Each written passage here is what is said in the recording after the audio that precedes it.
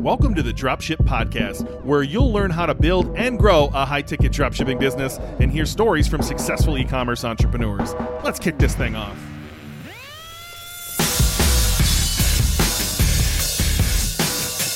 Hey, welcome to the Dropship Podcast, another Tactical Tuesday episode, and today is a fun one, actually. I'm excited to talk about SEO. I could talk about it all day. Yeah, this is your stuff, man. This is Benny's time. Benny, I just did it again. I enjoy this stuff. I literally could talk about SEO all day. I see everything through a keyword lens, and I think once you see it, you can't unsee it. But maybe that's just like some special gift I have. I don't know. It excites me to do this for any business, and I think for high ticket dropshipping specifically, this is relatively straightforward how to do this. Yeah. Cue reference to Ben being Neo in the Matrix and seeing all of the little SEO keywords floating down. But seriously, SEO, it's one of the most important marketing thing you can do, strategy for a high ticket dropshipping business. I think it's fair to say that over the long term for your business, this is going to be massive. And I think you and I have gone deep on this, right? On our Patreon, again, quick plug, patreon.com/dropshippodcast. All old episodes are free. All new episodes are just $5. So you can binge all old episodes for free if you want to. Patreon.com/dropshippodcast. John and I went really deep here. And I don't want to go super deep on this episode. I'd rather keep it high level and then give you a couple peeks into some deepness, if you will. But for me, when I think of SEO for anything, it's broken down into three parts, right? You have technical SEO, you have your on-page SEO, and you have your off-page SEO. And that's, to me, as simple as we need to make this for anyone thinking about SEO in their dropshipping business. John, I just want to jump right into technical. And this is where we could get super nerdy, I guess. And I don't really want to get nerdy. I want to give some high-level overview of, all right, so first off, just what is technical SEO? And then here's like one or two things that you can do to maximize your ability to have good technical SEO on a Shopify business. Absolutely. Let's do that. So technical SEO to me is, I like to think of it as code, right? Like this is things that you can do in the back end in Shopify to make your website faster, cleaner, more organized for Google's robots.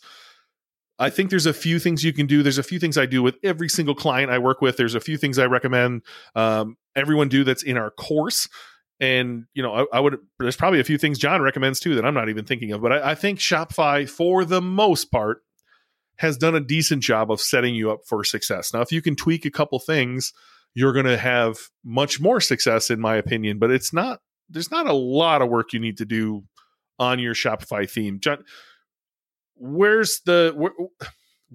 how is Shopify winning in your opinion already? And is there certain tweaks you would do? I'm happy to lay out literally my whole process here. I just don't want to get too nerdy for people. Shopify is winning already from the technical perspective, in my opinion. They just take a lot of things off the plate that you don't have to worry about. So, other things that are in the technical space, like hosting and all of that sort of thing. Like if you were hosting your own website, there's a lot of technical SEO stuff in how your website's hosted, which then ties into page speed. And so Shopify takes care of a lot of that stuff. You don't even have to worry about that, and you have no control over it anyway. But they do a pretty decent job of that. For a theme to get onto the Shopify App Store, it's got to meet certain criteria. So they generally, we have particular ones that we recommend, of course, that we think are very good. So out of the sandbox, Superstore being the primary one, but they're very well coded. So out of the box, you're getting a really well coded site that is coded well, with a few exceptions. And there are some things you would tweak, as Ben mentioned, but generally speaking, they're really well coded for SEO, I think. The layout, the design, because once again, it's in some ways it's very, one of the criticisms people have of Shopify is that you don't have as much freedom with design and how the website looks as you do with other platforms. But at the same time, locking you into a certain kind of layout is actually good for some aspects of SEO, right? Because honestly, if people got to go wild with design, they would design these things that just don't load right? That load terrible, and particularly with a lot of the new technical metrics that Google tracks, like cumulative layout shift and all of this sort of stuff. Shopify takes a lot of that off your plate once again. So if you're somebody who's new to this, that's actually a good thing, not a bad thing. Yeah. Look, I just want to give a few tips, right? So Shopify is great. You can make it a little bit better. Precursor to giving any tips. Don't listen to Shopify's speed test in the back end. Don't listen to Google's speed test. Don't listen to any of that stuff because it's all garbage. If you're going to do anything, go to Pingdom, Pingdom, Pingdom, where they have some tools there where you can really see your speed. But if all you did on a technical aspect was change a couple of these things I'm going to talk about, you're already winning, right? So we've talked about this before. We're huge fans of the app JSON LD. You should add that for schema markup. That's going to help. Maybe not so much on technical as on page, off page. It's just a thing you should do. It's $300. I would recommend you put this on every business that you have on Shopify. In that will come with some organizational markup, which is just different type of schema markup. If you ever went to Google and searched anything, you've seen the varying types of schema markup. I don't want to go too deep on there, but get that app. You should also have all of your images optimized. And so, there's apps for this called like Crush Pix and other things. I don't like using apps for that stuff. Just do the work yourself. So before you put an image up onto your website, you should compress it. Go to compressedjpeg.com, compress the image. It'll make it much, much smaller, which will make it load faster, which will also give you the opportunity to change the file name, which is something we recommend in the course before you put it up there. The whole goal here is to speed up your site. So I would recommend that. There's a YouTube app called like Cozy Video or something like that, which will not load your YouTube videos until someone actually clicks on them, so that you're not running any extra JavaScript there. And then, I would encourage you to not use as many apps as you think you need to use. Mostly the ones that are using JavaScript on the front end. So if they need to pull JavaScript for you to load a page, consider not using those apps. There's a lot of other things like, I would do some no indexing and some redirects and some 404 fixes and get a human readable sitemap and things like that. But like, if all you did was like make your images faster and throw on the JSON LD app and, slow down the lazy load the YouTube videos, you're already way ahead of most of the general public who doesn't know what they're doing, and they're putting their YouTube videos in iframes and pulling JavaScript from all sorts of apps. Just if all you did was those few things, I think you're winning in technical SEO. Now, certainly we could go further and we could do some crazier coding in the back end, but I don't think that's super necessary out of the gates. No, absolutely.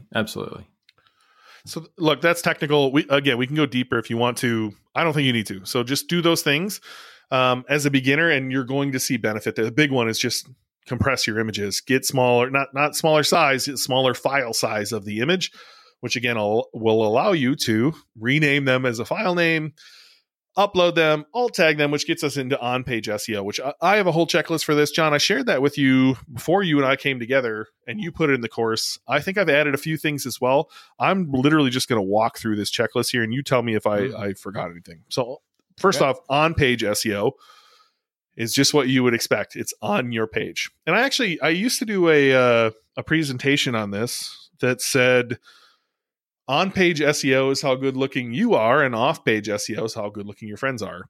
But what I mean by that is like, you can control this on-page SEO. You can't control the off-page. You can go do some work. You can go buy some links. Don't tell Google.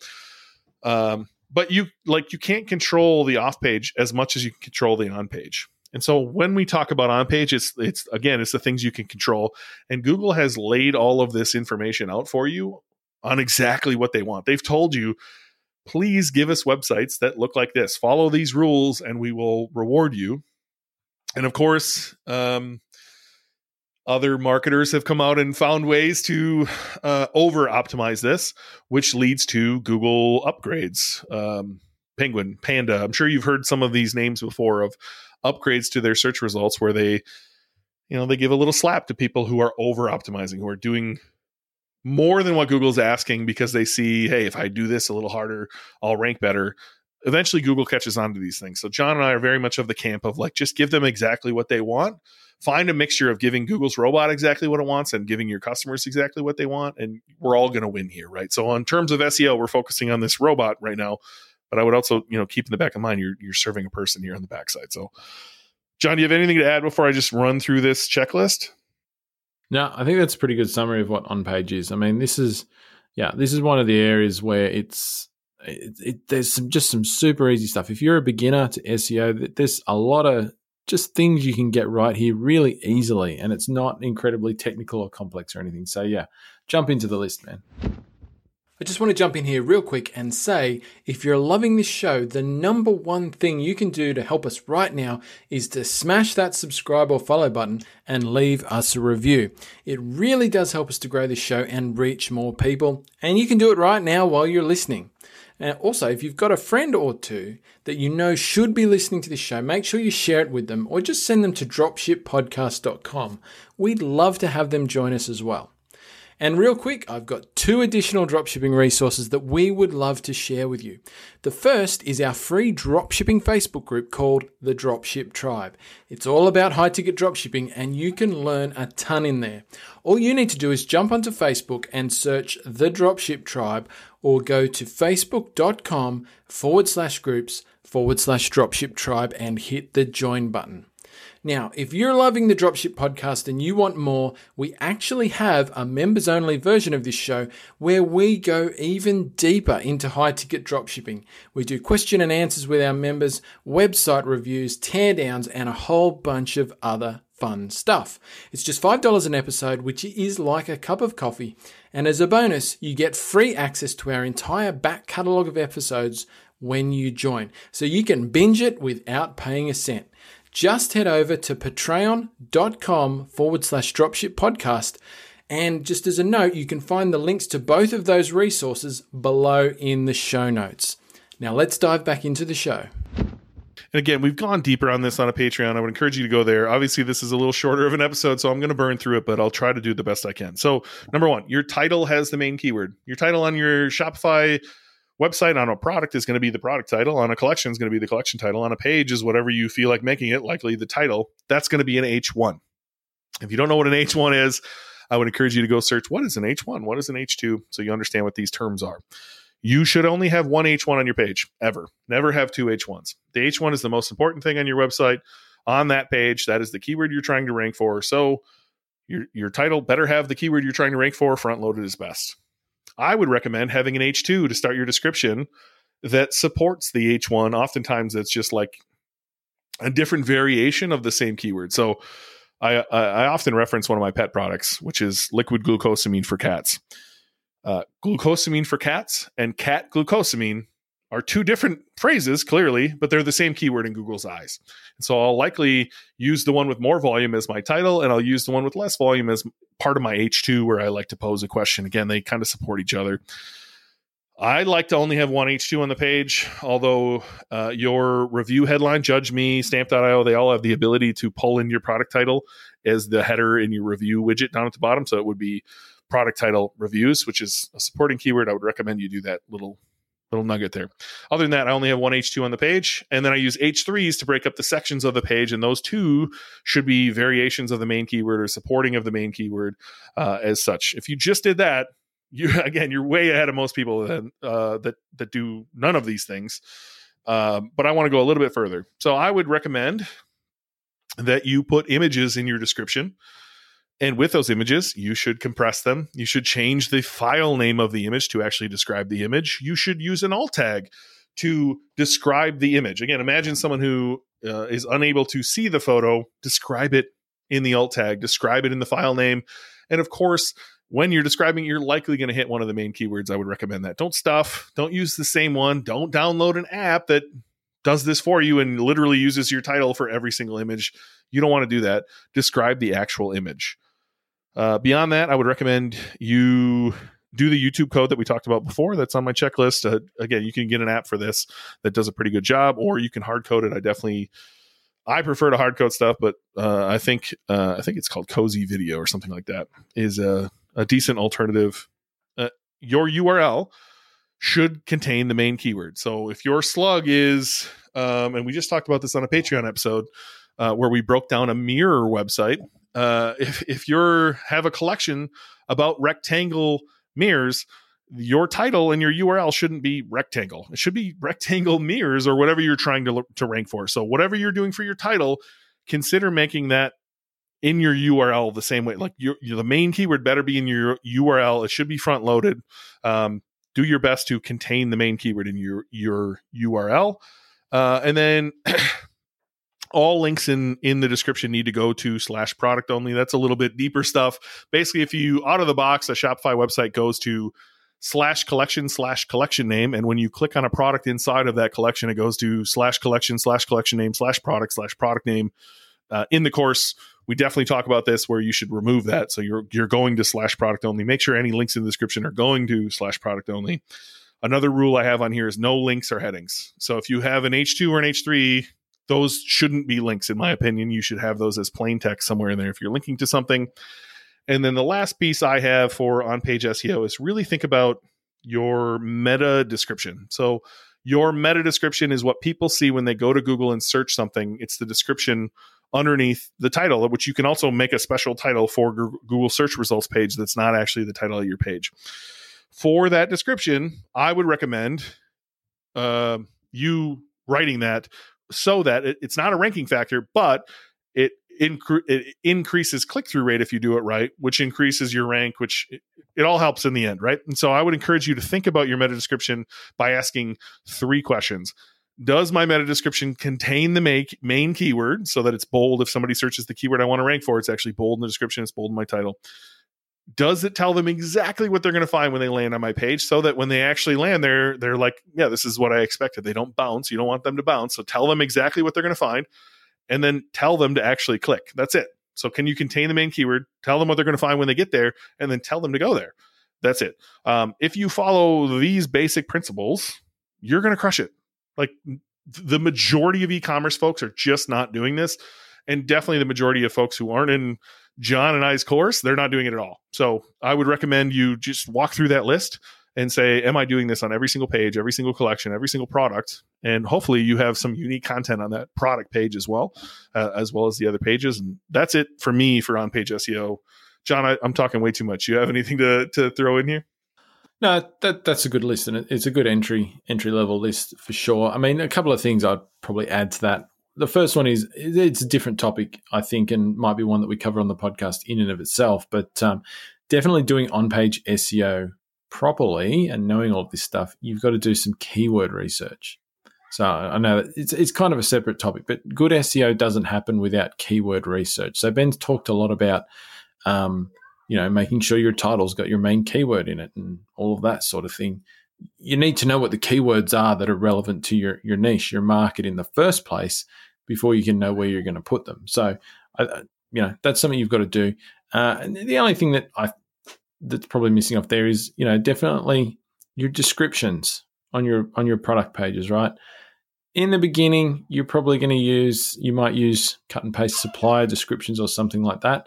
At some point, those need to change. So your product description should be unique, right? It should be unique and a minimum of 300 words, right? If you're going to go less than that, you're going to have thin content issues on your site. And if you're using somebody else's product descriptions, you're going to end up at some point having duplicate content, which kind of crosses a little bit into technical, but it is on page. So, once again, pretty simple things.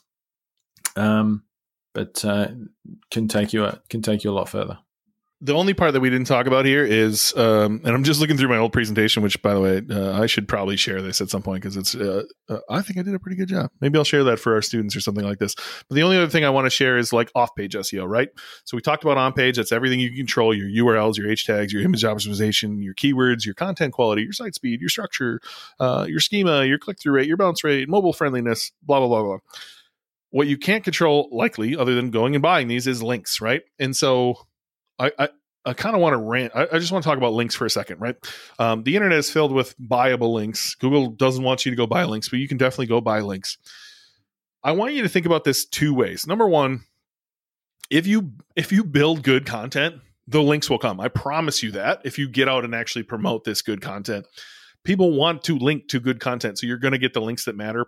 And the other part of that, I would just encourage you that every link you're considering going to get, if Google shut down tomorrow and nobody could use Google anymore, would you still want that link? Are you simply going to get that link because it has vanity metrics that people told you to go find, or because it's on a website that is relevant to what you're talking about and their people want to come see your stuff? And like, if Google disappeared tomorrow, people would still go to that website and find your link and click through that. That's the type of link I think you should get. So just a little rant there of like,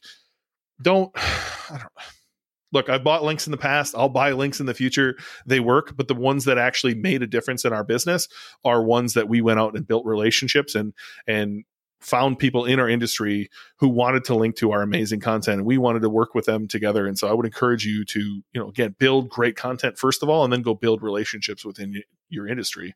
And the other off-page stuff that I have on my little list here is just, authority, social signals, things like that. John, do you want to touch on off-page SEO? I know you have a whole section of the course on how to gather links, and there's many methods out there for sure. Yeah, absolutely. We do talk about that quite a bit because it is an important aspect of SEO. And I completely agree with what you're saying. You can buy. There are so many links out there that you could buy.